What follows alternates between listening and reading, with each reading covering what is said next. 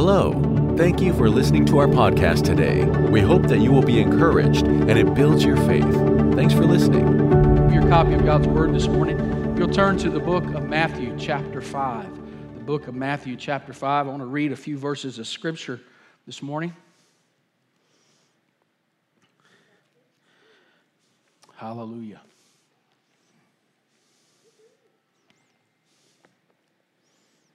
Matthew chapter 5.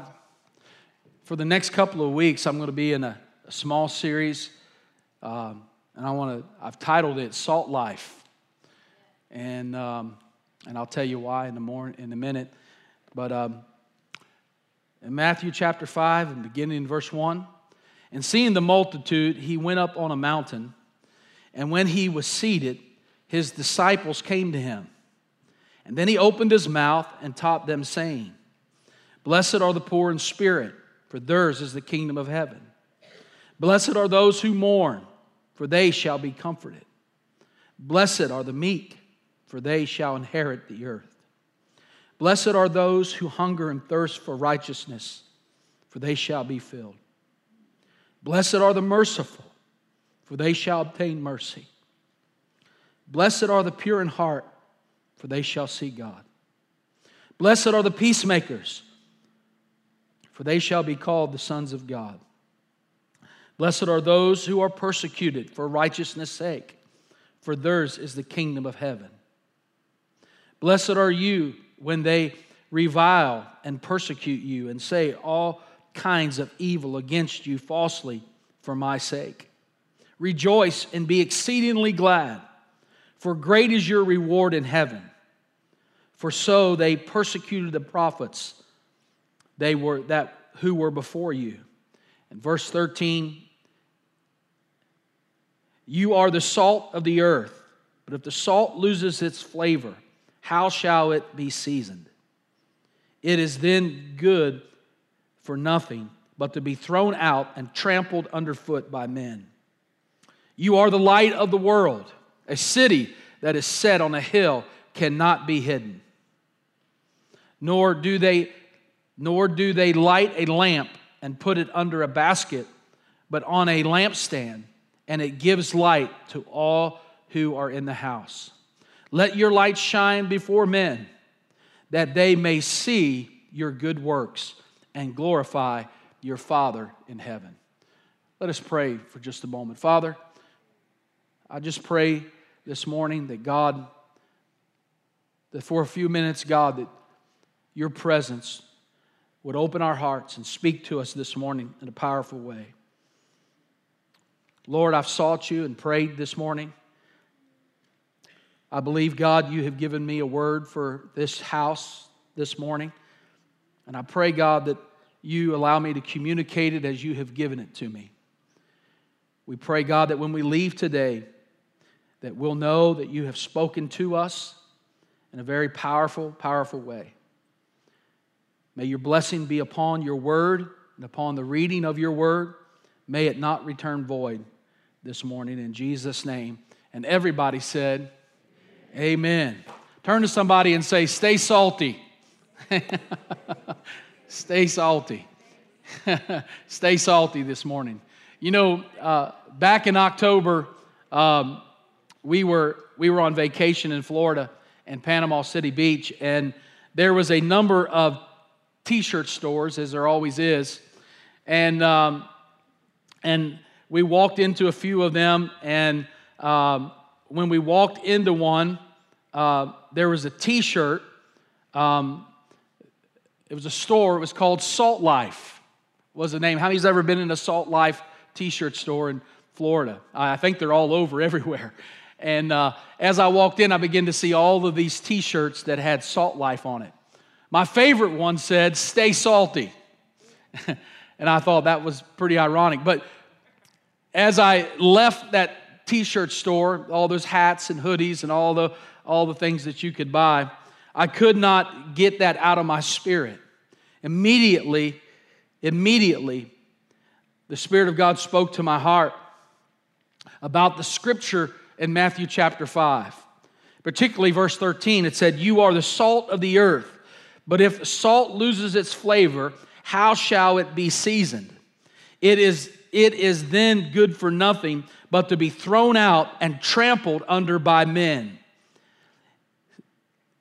And I thought to myself, the Spirit of the Lord spoke to me. It was in a convicting way. And he said, if you really want to win a city, you need to have a salt life.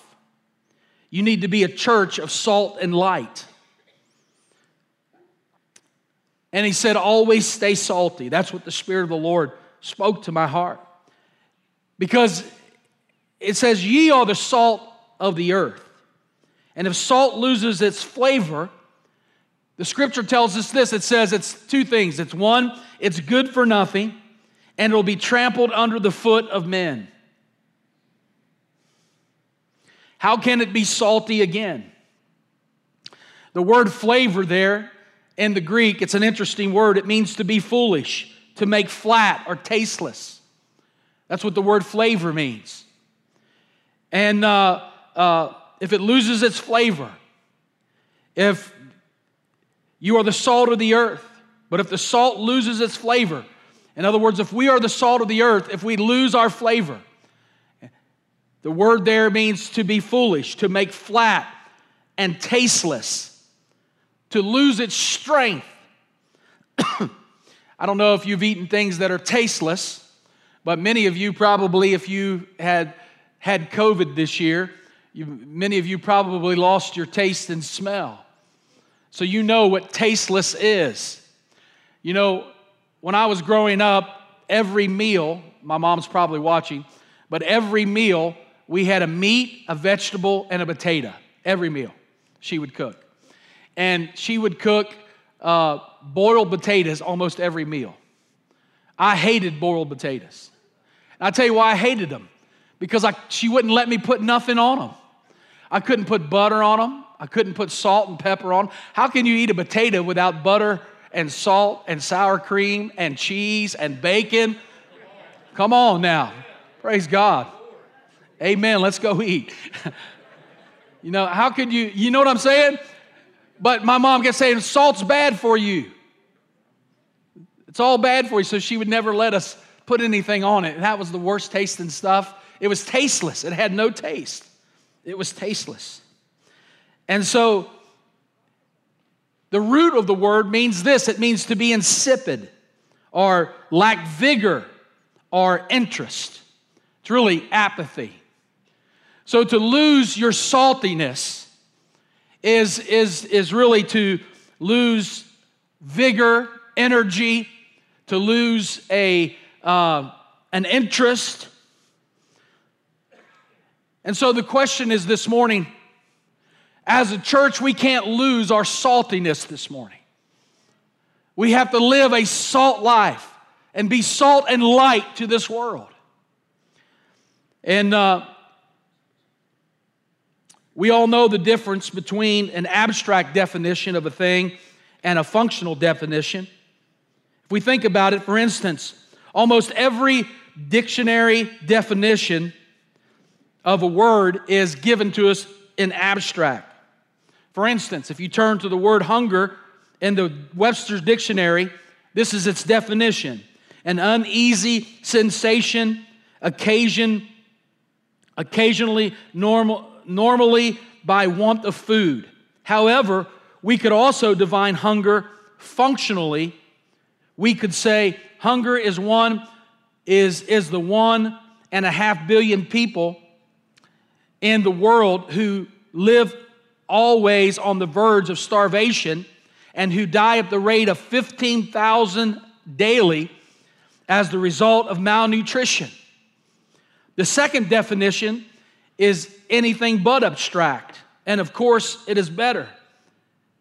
In other words, in the same way in the dictionary, tells us that justice is the principle of restitute and just dealings of men with each other. But we can also say that justice is enacting good laws, caring for the poor, raising children properly, and many other things. And so when we begin to think about being salty, the definition of flavor and the definition of these words, it's not so much that these words are abstract, is that they're to be seen meant functionally. They're to be words that are seen that in other words, you are the salt of the earth. You are the light of the world. By these definitions, Jesus was saying that while it is true that the Christian is to be poor in spirit, mournful for sin, meek, thirsty for righteousness, merciful, pure in heart, and disposed to make peace, nevertheless, he is never to be these things in isolation from the very real and sharply antithetical world. He is to manifest those characteristics in the world. And what is more, he is to practice these things in a way that will affect the world as salt affects anything that is applied to. In other words, ye are the salt of the world. It's not just the abstract definition of being poor in spirit and meek. All those things are good, but it's to have impact in life. Salt has an impact in what it touches. Light has an impact in everything that it touches, everything that it's involved in. At the end of the 19th century, there was this feeling of confidence and optimism going into a new century. Matter of fact, I was reading that there was this excitement about the biological and physiological evolution would eventually solve all of man's troubles, leading to something akin to what happened in the age of the Greeks in the Golden Age. There were prognosticators that were saying, going into the 19th century, that this century would be the century where inventions and answers to man's problems would be seen and known, and that all men would begin to find peace, and there would be answers to health problems, there would be answers to life's problems, and there would be this advancement, a rising upward for humanity. In other words, there would be this improvement of life that would come on the promise of the hope of these things advancing. Well, we all know the truth of that anytime man puts his hands on something, it never improves, it usually gets worse. And so in this series, in the next couple of weeks, we're going to look at the Beatitudes. We're going to look at these 8 principles that Jesus gives us that are not just principles for life, they are a way of life. You could read these in Matthew chapter 5 and see them, and they could be good principles that could be added to an aspect of life.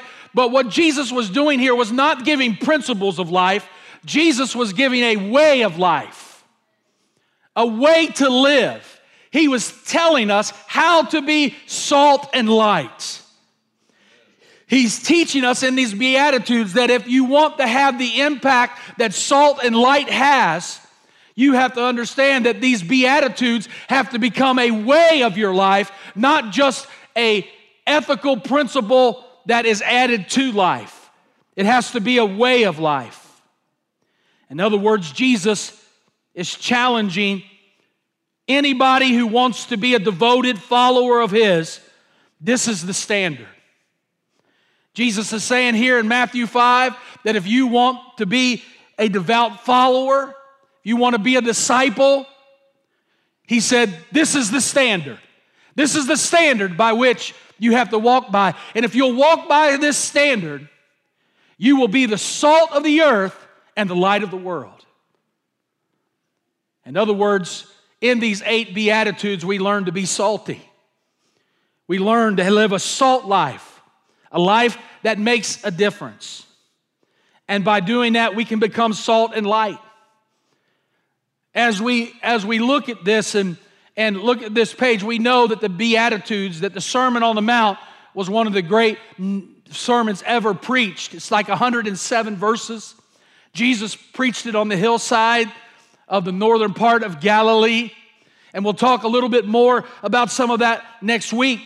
But I want to focus this morning on verses 13 through 16. And I get this image of Jesus teaching on the side of this mountain. And the Bible said a great multitude had come. The reason there was a multitude is because Jesus, in the scriptures before, had done what? He had healed the sick. He had cast out devils. He had healed the lame.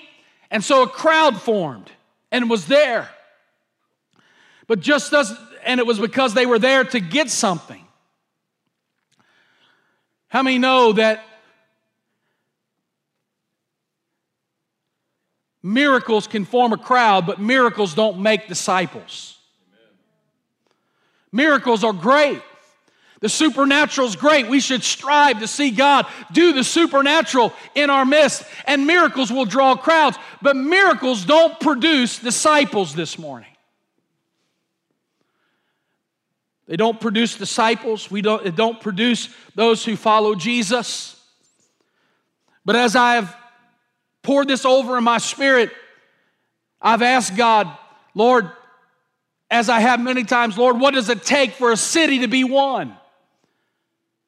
And I really believe that being salt and light is what wins a city. Salt and light is what changes people's lives. Salt and light is what makes a difference.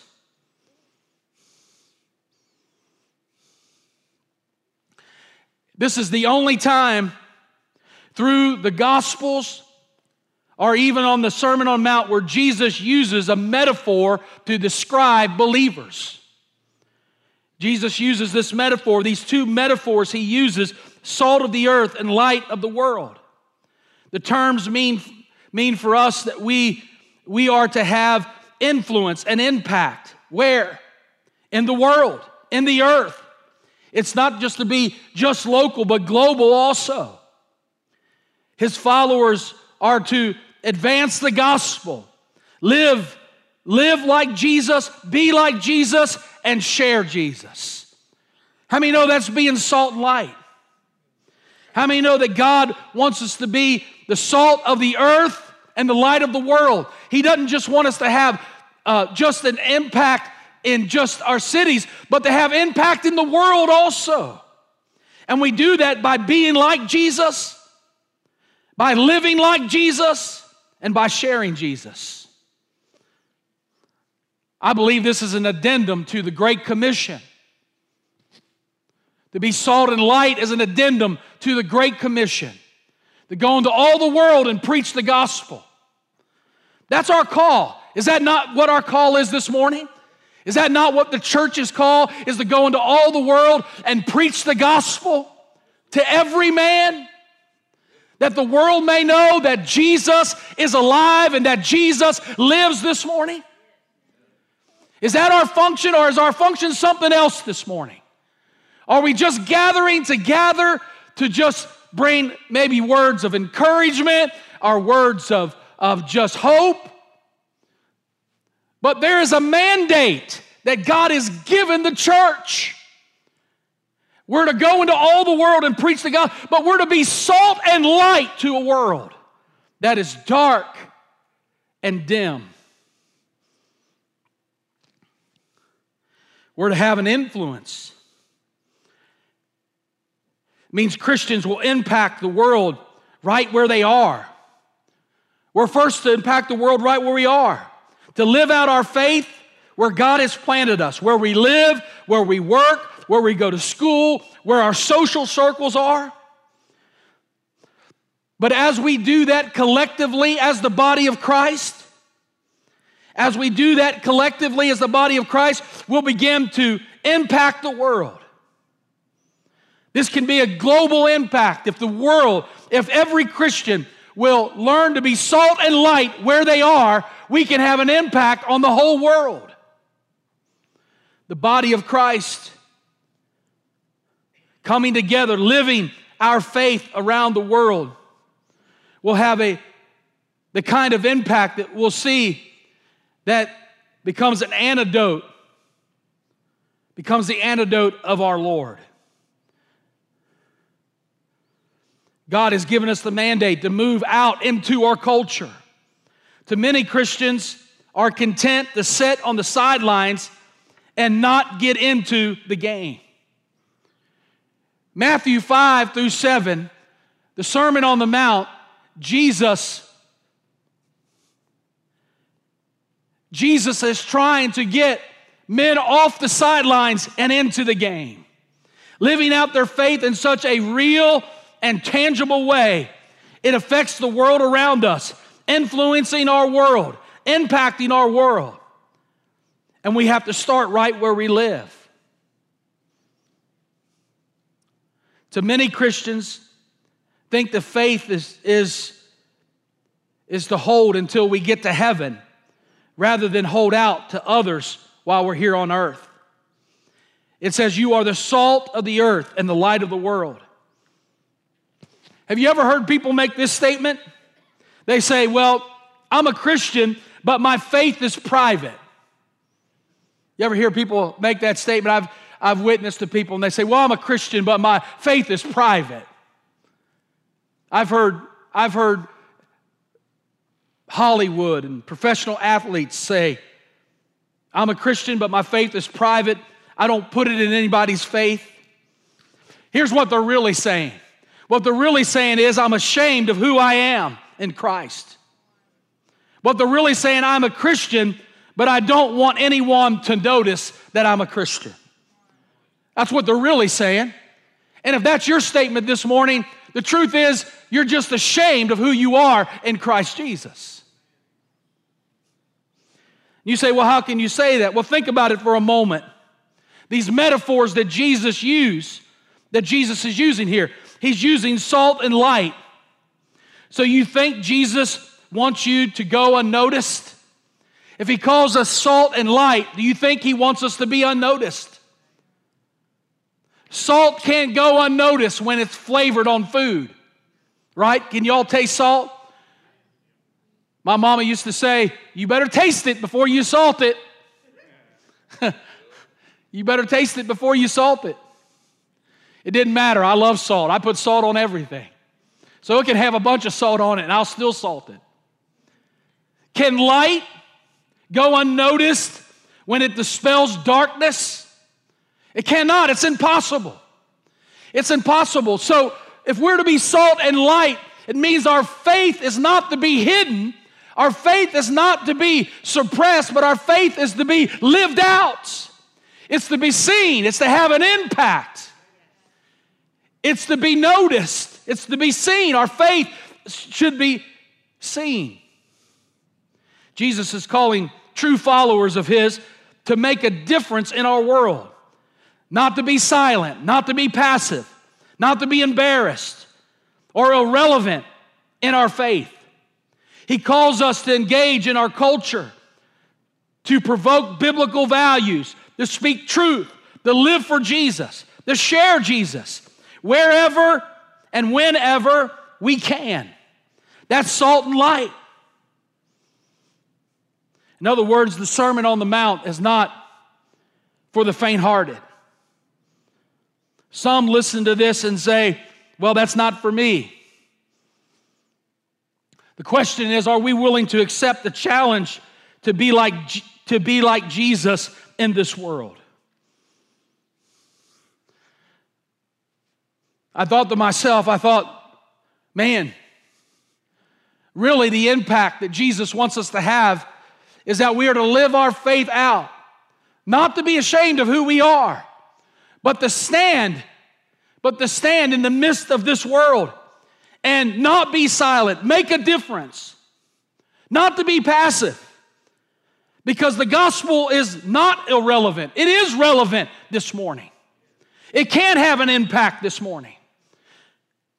We do have biblical values, and we're to speak truth, and we're to live for Jesus, and we're to share Jesus in our world, in our life. Now, first of all, let's look at some qualities or some properties of salt and light so we understand why Jesus uses these metaphors to speak to us this morning. As I begin to look at this, I've always had an understanding of what salt does and how it acts, but I didn't really understand the impact of salt in our society and our culture. Matter of fact, in Jesus' day, salt was rare and a precious commodity. Matter of fact, today we take for granted because just about every one of us have salt on our tables. But in the first century, it was rare. Matter of fact, in the first century, Roman soldiers were paid with salt and compensated with salt. It was so rare and valuable in the first century that many Roman soldiers was paid with salt. In other words, they were paid with salt. It was rare. That's how precious it was in the first century. It was a rare and precious commodity. The Latin word for salt is salarium, where we get our English word salary. It's where we get our English word salary. Have you not heard the expressions that come out that in our society? You ever heard someone say, well, he's not worth his salt? In other words, he's not worth his pay. Have you heard folks say, you have to take that with a grain of salt? In other words, a small grain of salt isn't that important. So we have these expressions. Matter of fact, salt was considered actually sacred. Matter of fact, they believed that it was a shameful thing for you to spill salt or to knock salt over. It was an actual shameful thing. It was desecrating. That if you knock salt over. Now, here's what's something's fascinating that I learned is that how many have seen Leonardo's painting of the Last Supper? We all know that. And if you look at Judas, who is second from the right in Leonardo's painting, Leonardo da Vinci painted Judas as knocking over a cellar of salt in the painting because it indicates his betrayal of something shameful. To knock over salt was to be shameful. And so in his painting, you'll see second from the right of Jesus that Judas is knocking over a cellar of salt. And as I read that, I thought, man, that is interesting.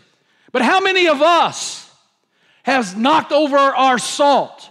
The salt that the Lord has given us in our lives that we are to use to be salty, that we're used to be the salt of the earth. We've knocked over the salt that the Lord has given. We have spilled out what God has put in us to be salty. In other words, modern companies that produce salt say there's 14,000 uses of salt. Did you know that? 14,000 of uses of salt. Just to name a couple, salt can raise the boiling point of water. Salt can lower the freezing point of ice. How many of you have ever made homemade ice cream?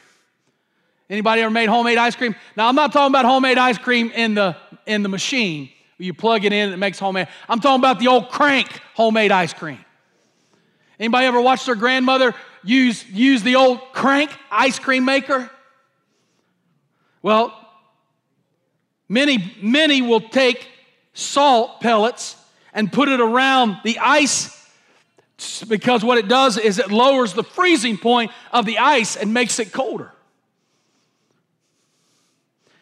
Salt removes rust. It puts out grease fires. It makes candles not drip. It feeds fresh cut flowers. It treats poison ivy. Did y'all know salt treats poison ivy? It treats poison ivy. It's for sore throats. There have been wars that have been fought over salt. Matter of fact, in the Civil War, the salt mines were very popular. And there was always this battle between the Union and the Confederate armies that would attack salt mines of one of the others and would dismantle them. Matter of fact, there's a city in Virginia, in southeast Virginia, it's called Saltville. Now, I was corrected by Virginia and said it's not Saltville, it's Saulville. But it's spelled Saltville. So I'm going to call it Saltville. But it's where there were salt mines. In 1864, the Union Army dismantled the salt mines that were there. And it crippled the Confederacy. You say, well, why? Because salt was used to preserve meat and food, and it was there to cure leather to make shoes. And so they cut the salt supply, and so they were unable to feed troops and unable to make shoes. Salt has an impact in the Bible. Matter of fact,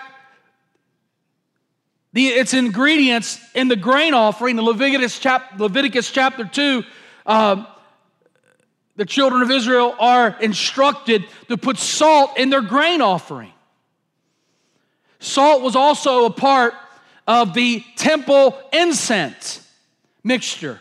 Exodus chapter 30 and verses 34 and 35 tells us that salt was to be put into the incense of the inside the temple.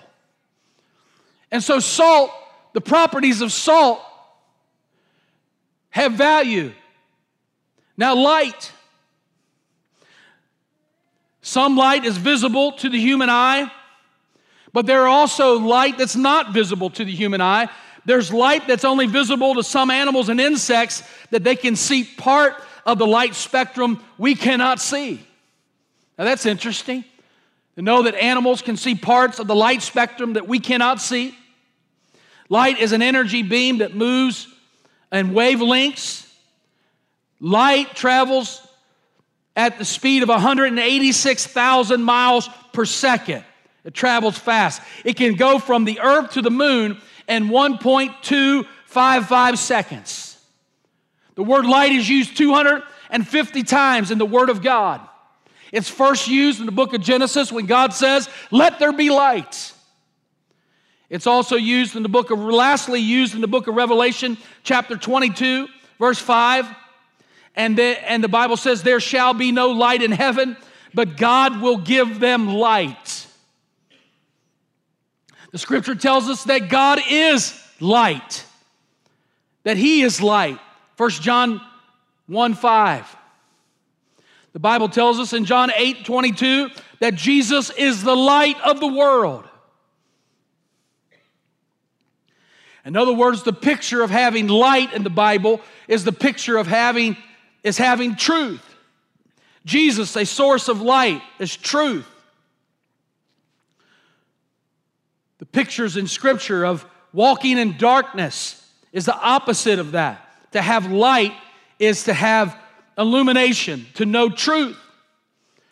Let me read John 3 to you. John chapter 3 and verse 19. Beginning in verse 19. John chapter 3 and verse 19 tells us this. "And this is the condemnation, that the light has come into the world, and men love darkness rather than light, because their deeds were evil. For everyone practicing evil hates light and does not come to the light, lest his deeds should be exposed. But he who does the truth comes to the light, that his deeds may be clearly seen, that they have been done in God." In other words, what we see is that God is light. The question is, why would Jesus use these two particular metaphors to talk about who we are and the mandate He has given us as believers? When we look at Matthew chapter 5, you will see as we go through these Beatitudes, you will see that living out these Beatitudes will produce a saltiness and a light in our lives that has an impact on the world. But why does Jesus use these two metaphors? Why is salt and light does Jesus use these particular two metaphors in order to express the mandate that He has on our lives as believers? And so this morning, I want to give you a couple of them because I believe that as the church, we have a mandate. We owe this world an encounter with God. As a church, we owe this city an encounter with God. We owe this region to be salt and light to a world that is dark and a world that is corrupt and corroded. But God wants us to live our lives as salt and light and to have an impact as salt and light. I want to share with you just a couple of things that salt and light have in common. That there's a commonality that they have. There's this common thread, a few things that they have in common that we can translate into a practical ways. Number one, both salt and light are needed to sustain life. Both salt and light are needed to sustain life. In other words, did you know that depleted sodium levels in the human body, a medical term, hyponatremia, can result in death? That if your salt levels are too low, you can die. That's why athletes are a lot required to replenish their sodium or their salt. You can die if your salt levels get too low. I remember a few years ago, we was in the middle of a fast at our church when we was pastoring in Arkansas, but we also had a men's basketball league. And I would referee every Monday. But I had been on this fast and had been on a total fast, and we were like on day 14 or 15 of this total fast, and I didn't have anybody to fill in for me to officiate or referee. So I refereed 3 men's basketball games after being on an extended fast. And what happened was my potassium and salt level dropped, and I had to go to the hospital and spend time in a hospital getting fluids because my potassium and sodium had dropped. If your salt levels drop, you could die. If your salt levels drop, they can die. Light, without natural light, vegetation dies. People suffer where there are low lights conditions. Did you know that there's a condition called SAD?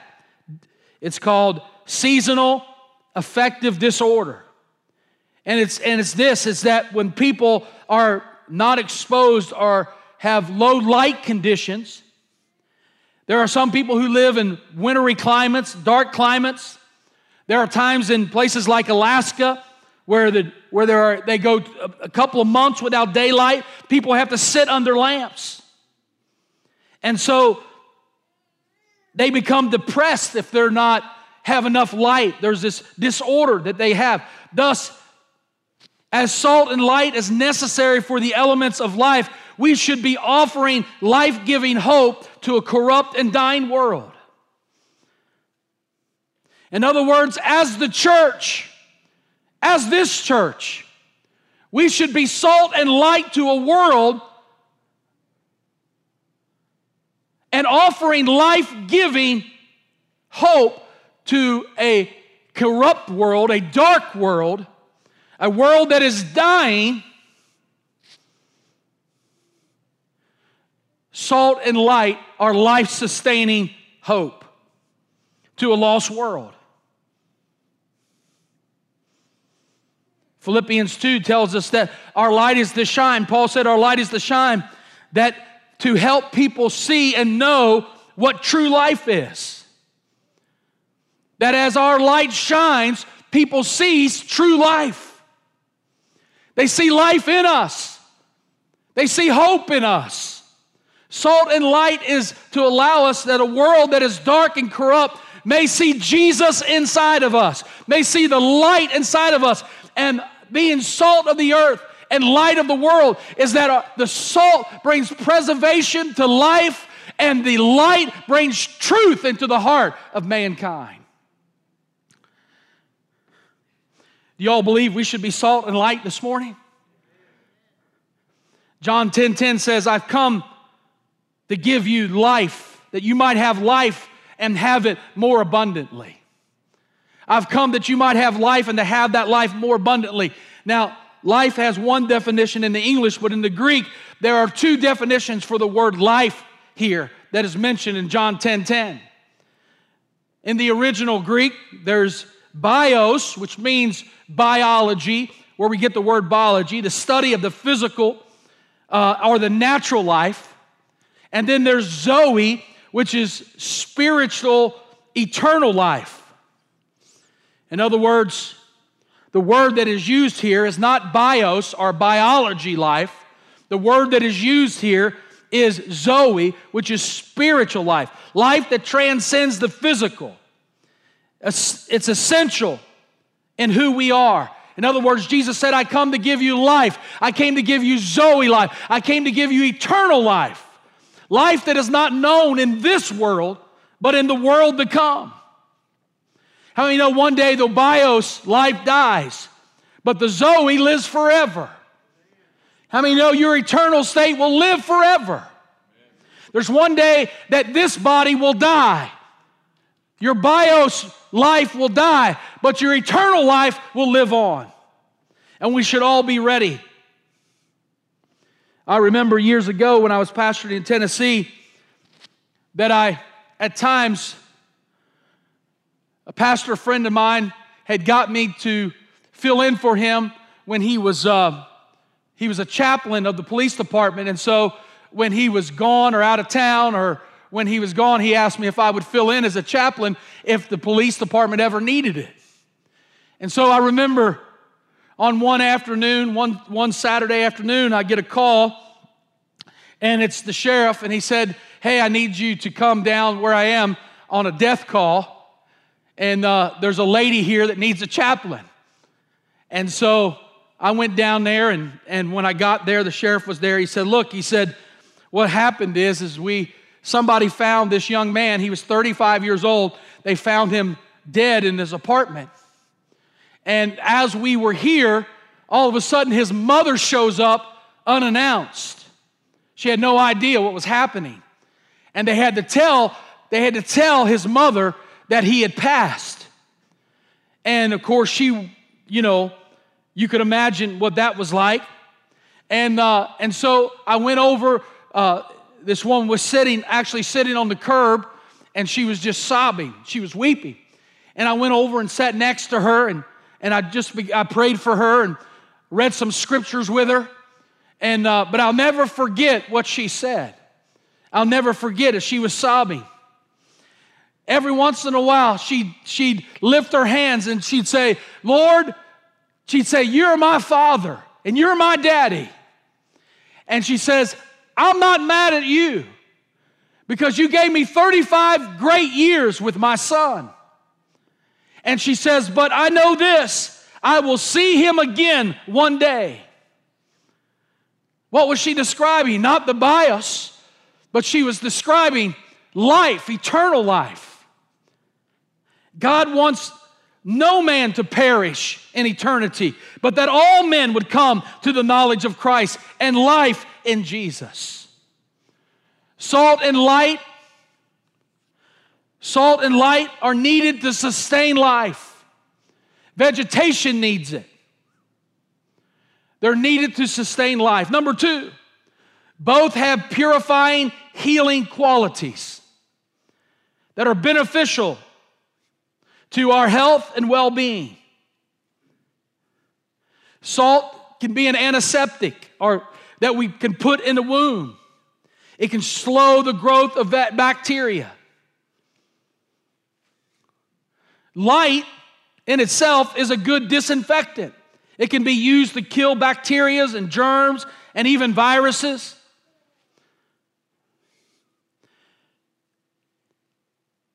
Dr. Timothy Moley said that ultraviolet light technology is the wave of the future. It's been around for 100 years. It can kill viruses. It can kill multiple types of germs. Matter of fact, in New York City, Metro New York City, they are using ultraviolet light technology to fight the coronavirus. So salt and light, not only do they give light, but they also have purifying, healing qualities. You know what's an interesting passage of Scripture in the book of Ezekiel, chapter 16, verse 4. Ezekiel talks about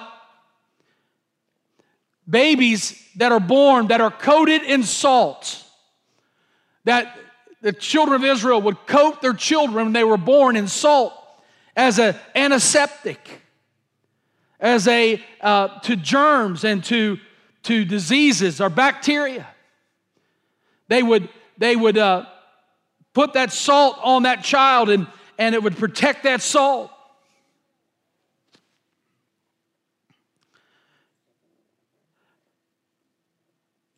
Our world, we live in a world that is a system that has been infected. A corrupt culture. And so because of that, and we are salt and light, our lives should be that which has the ability to purify and have healing qualities that shall change people's lives. When we stand for righteousness, it purifies and has a purifying effect. When we promote biblical values, it has a purifying effect. When we humble and pray, it has a healing effect on our nation. That's what 2 Chronicles 7:14 is about. All humanity has a contagious sin. All are dying. And the remedy is Jesus. The world gets healed when we share Jesus. The world gets healed. There's a purifying quality about believers when we are salt and light in this world. We have the ability when we promote biblical values, when we stand for righteousness in a community, we have the ability to bring healing to an area and to purify a region and an area. Why? Because we live in a world that its system is infected. But we as the church have the ability to change life. See, our call this morning is to be salt and light. Our call this morning is to come off the sidelines. Come off the sidelines of just being a nominal church in a great community and just being a building that people pass occasionally and that you visit on Sunday. I believe God wants us to be salt and light, that we have an impact on our region, in our area, that we bring healing to people's hearts. We bring purification to the lives of our city. We're not going to let our children die. We're not going to let our city go to hell in a handbasket. But that we raise up and become salt and light and move out of the pew and into a culture that is infected and diseased with a world that's dying. That's what God is calling us to. That is what God is calling us to. It means that these ministries that we have, that we reach out with, that we should be a part of them. We should support them. We should do whatever it takes so that they're able to do what they're called to do. We're getting ready to introduce a couple new ministries this fall. We're going to have a ministry on campus here of discipling former drug addicts. Hey, where are they to go? They get out of jail, they get released in society, they have no money, they have no disciplines in their life. Usually they burned every bridge in their family that they burned, or they wouldn't be where they are. But who's going to help them? You think the world's going to help them? The church has to. Where's the church? Where is the salt and the light? Where is the church? Where are we? And we cannot, listen, we've done many great things here. I mean, God has opened the door for us to do a lot of things over the years. But we cannot back up and get complacent where we are right now. We cannot just say, well, we did that in the past and that was good enough. We're just going to be who we are right now. We're going to sing a few songs. We're going to gather together on Sunday. No, we have to reach out into a world and be salt and light to preserve lives that are dying.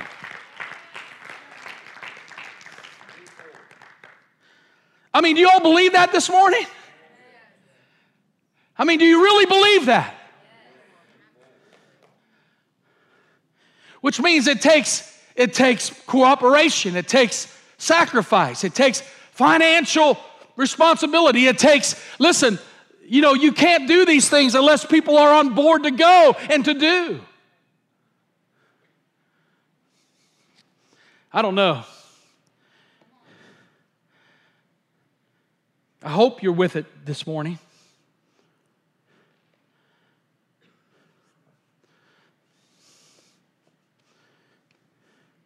Number 3, salt is needed to sustain life. Light is needed to sustain life. Both have purifying and healing qualities.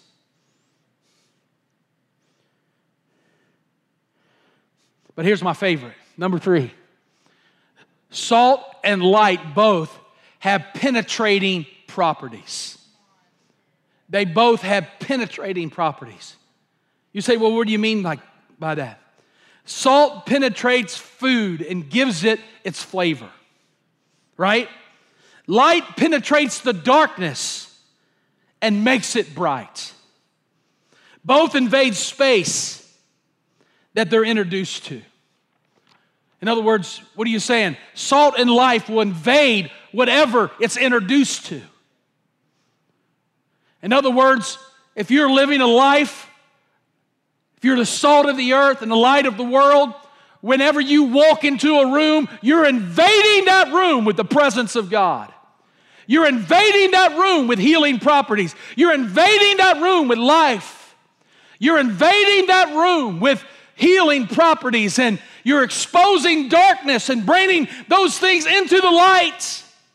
The light of Jesus is seen through you. There's an invasion taking place when you show up if you are truly salt and light. In other words, when salt and light are intrusive, we can't mistake it for it's nothing that is passive or neutral. Its natural properties go to work and result in change. When salt and light is introduced into an environment, its natural properties will produce immediate change when it shows up. There's change. How many know you're in a dark room and the light comes on? How many know that it invades that room? There's immediate change in that room. When you add salt to food or to a wound or to whatever, there's immediate change that happens. I believe God can make us as believers. We can change the flavor of this world. We can be a flavor that has an impact that everything we touch. We can brighten up and bring truth to even the darkest situations of life. I believe this. I believe believers should run for office. I believe believers should be on city council. I believe believers should be leading school boards and being at city meetings and taking elected offices as sheriffs. You know why? Because I believe this. I believe as salt and light, we have the ability to bring truth into a situation where there may not be truth. In other words, to infect by penetrating our culture. I was reading a quote by John Stott. John Stott is a theologian. He died in 2011. But on this passage of Scripture, this is what he wrote. I'm paraphrasing. He says, if the house is dark at night, don't blame the house because the sun has gone down. Where is the light? If meat goes bad, don't blame the meat that the bacteria breed it unchecked. The question is not what's wrong with the house or what's wrong with the meat. The question is, where is the light and where is the salt? Darkness is a result of society left to itself. Human evil, unchecked and uncontained, will run rampant. The question is, where is the church? I mean, we get upset about what's happening in our society, and we read it crazy. It gets crazier and crazier every week in the news. There's something nuttier. The question, you can't blame the darkness for the darkness. The darkness will always lead the darkness. Evil will always be in the heart of men. The question is, where is the light and where is the salt? The question is, where's the church this morning? Where is the church? And we complain about officials we elect, but we don't vote. We sit back and do nothing. And then we complain about them. It's dark because we allow it to be dark. But it's time that we stand up and say, hey, we are going to impact our world. We're going to have an influence on our world. We're going to be salt. We're going to preserve what's right. We're going to purify what's been wounded. We're going to bring truth to where light needs to be brought. And say that we're going to make a commitment to be a church of salt and light, a church that lives being the salt of the earth and the light of the world.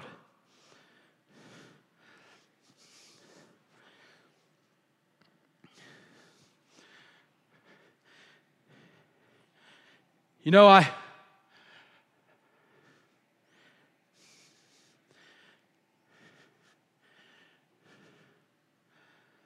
think that's a legitimate question this morning. Jesus tells us that we'll be ineffective if we lose our saltiness, if we hide our light.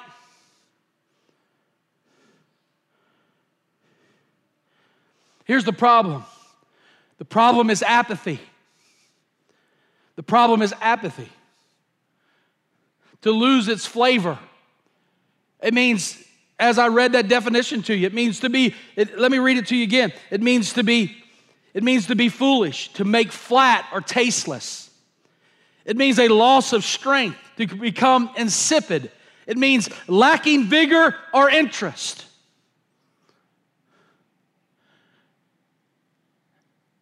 I believe this. I believe we have lost our passion for souls. I know I'm not going to get no amens, but that's all right. But the truth is, we've lost our passion for souls. We've lost our passion to go after the lost. And what's happened is we become insipid. We've had lack of interest. We've had this lack of even caring, maybe. Jesus says that when that happens, when salt loses its flavor, it's cast out and it's trampled upon by men. Maybe that's why the governments have been so easily to override and to overcome churches in this hour. Maybe it's why it's been so easy for government to dictate to the body of Christ what they are and what they're going to do and what they're not going to do. Maybe that's why churches have backed down, because we've lost the energy and the strength to be salt and light, to be influential, to stand for moral, biblical righteousness. But I don't know about you this morning, but I want to represent Him in the world. And I probably have a long way to go before I'm perfectly salt and light. But hey, I'm going to work toward it. I'm going to move that way.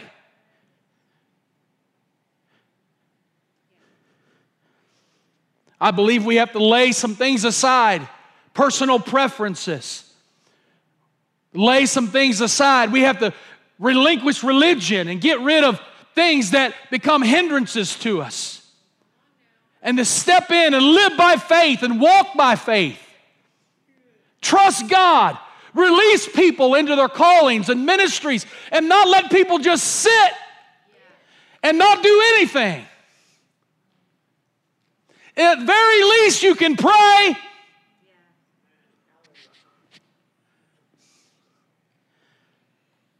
Are you all with me this morning?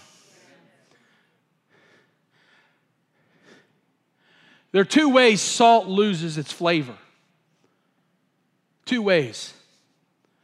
Stand with me if you would. Celine, would you come this morning? Two ways salt loses its flavor.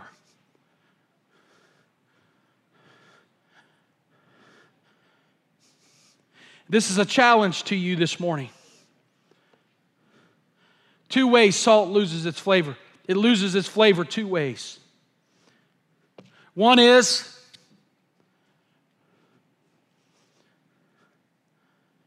I've often wondered if salt goes bad. Now, your table salt at home, after a period of time, probably would go bad because it has impurities that are mixed in it. It has additives in it. So when salt has additives in it, impurities in it, it'll go bad. If we are the salt of the earth, if we allow impurities into our lives, our salt will go bad. Our salt will eventually go bad. Why? Because we have allowed that which brings defect to it into our lives. We can't allow defects into our lives. We can't allow impurities to get in the middle of our hearts. To remain pure, we have to make sure that we keep our salt life pure. The other thing that ruins the flavor of salt is humidity. Y'all ever seen salt that is set in humidity? What happens to it? The moisture gets into the grains of salt, and that salt becomes what? That's right. And it's not good for anything. You know what that speaks to? It speaks to atmosphere. What atmosphere we allow our lives to be in. If salt is not kept in the right atmosphere, it can be tainted.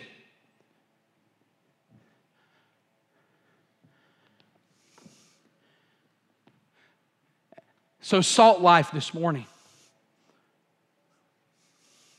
How's your salt life? Are you salty this morning? Are you salt and light? Have you been everything that Jesus has asked you to be? Listen, I don't think we've been everything that Jesus has asked us to be as a church. Matter of fact, I think here lately, we've gotten a little bit lazy.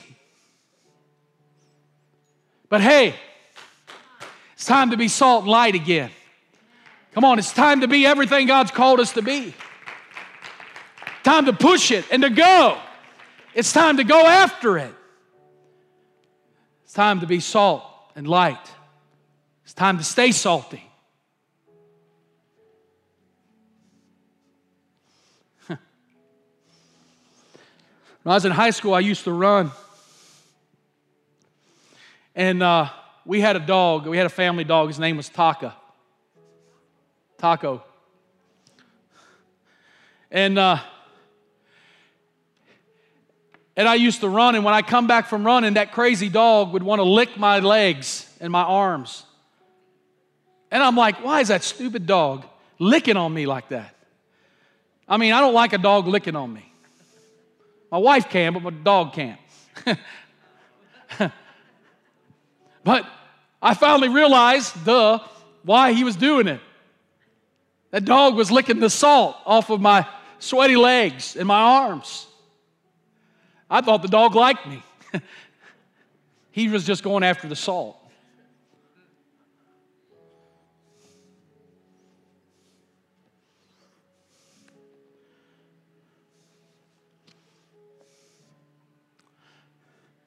It's time to make a decision this morning.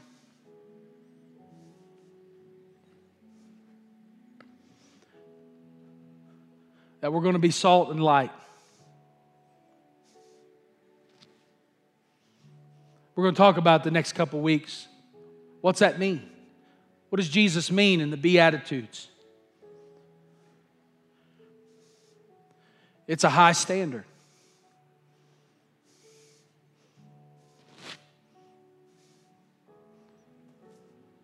The crowd was there, but Jesus was speaking to the disciples.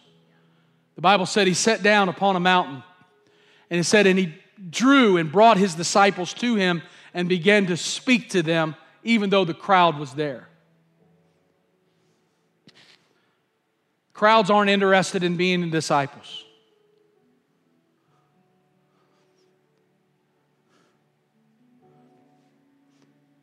But Jesus was telling each disciple, you are the salt of the earth and the light of the world. He will put things in you that will bring healing properties to your life that will change the world.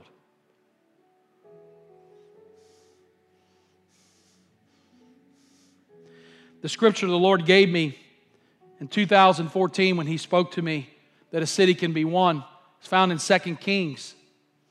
2 Kings 2. It's the story of Elisha. After Elijah had been taken up in the whirlwind and he had picked up Elisha's cloak, the scripture said the first city he came to was the city of Jericho, and the men met him outside the city. And they said to him, told Elijah, the water of this city is bad. The water of the city is bad. It's not good for growth. It's not good for, the whole city was infected by this bad water. Literally, it was causing miscarriages and death. Vegetation couldn't grow. And y'all know what Elisha did? Elijah said, get me a bowl and bring me some salt. And he took the salt, and the Bible says he went to the source of the water, and he threw that salt into the water. And as he threw the salt into the water, his first miracle happened. And the water of that city became pure. I love what the Bible says. It says, and it is even pure, even unto this day. If you go there, there's a fountain that's there. It's pouring out of the rock source there, and you can take a drink out of it. It's called Elisha's well. You can drink the water.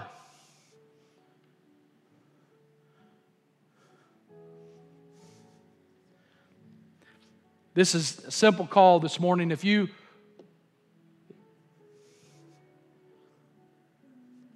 want to be salt and light this morning, I just want you to join me down here at this altar and pray with me as we make a fresh commitment to be salt and light into this world. Just join me down here. Maybe you'd say, Pastor, I've not been as salty as I should be. I've not been the light I should be. There's areas where I've allowed my salt not to have the effect that it should.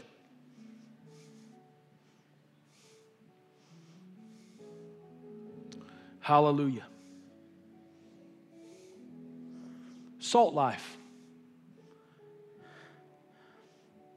Hallelujah.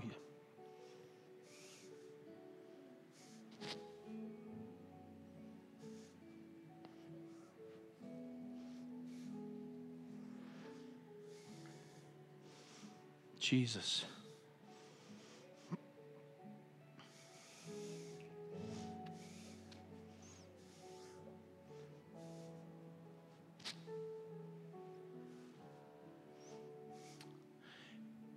You know what happens to the human body if we don't perspire? When the human body doesn't perspire like it should, we retain water, right? Anybody ever had grandparents or family that they needed a fluid pill, right? I got to take my fluid pill. Because they retain water. They become swollen.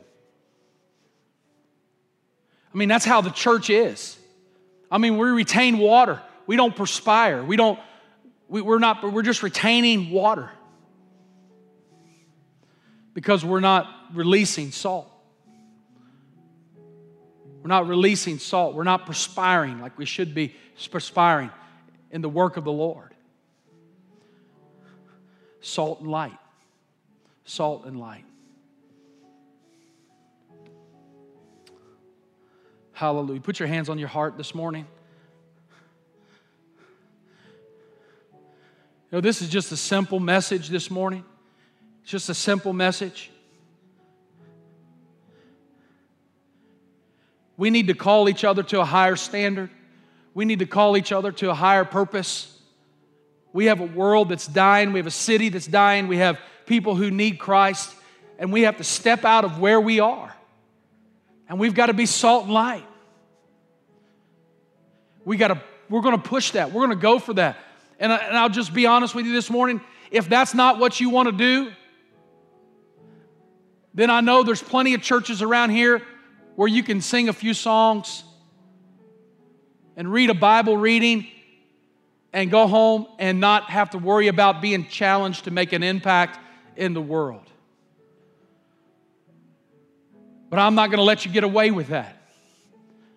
I want to push you. We have a world that needs Jesus. Do you hear me? I said we have a world that needs Jesus.